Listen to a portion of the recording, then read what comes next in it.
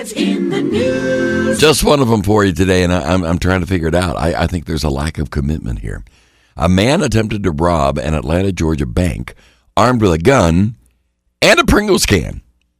Yep, he brought his Pringles with him.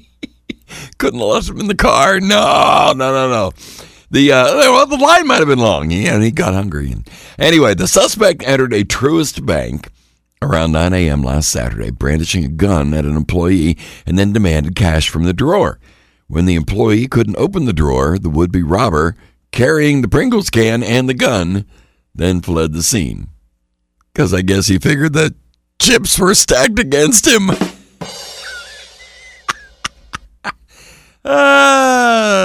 Dear me, and that's today's Bonehead of the day. Yeah, it could have been worse. Could have ended up in the can.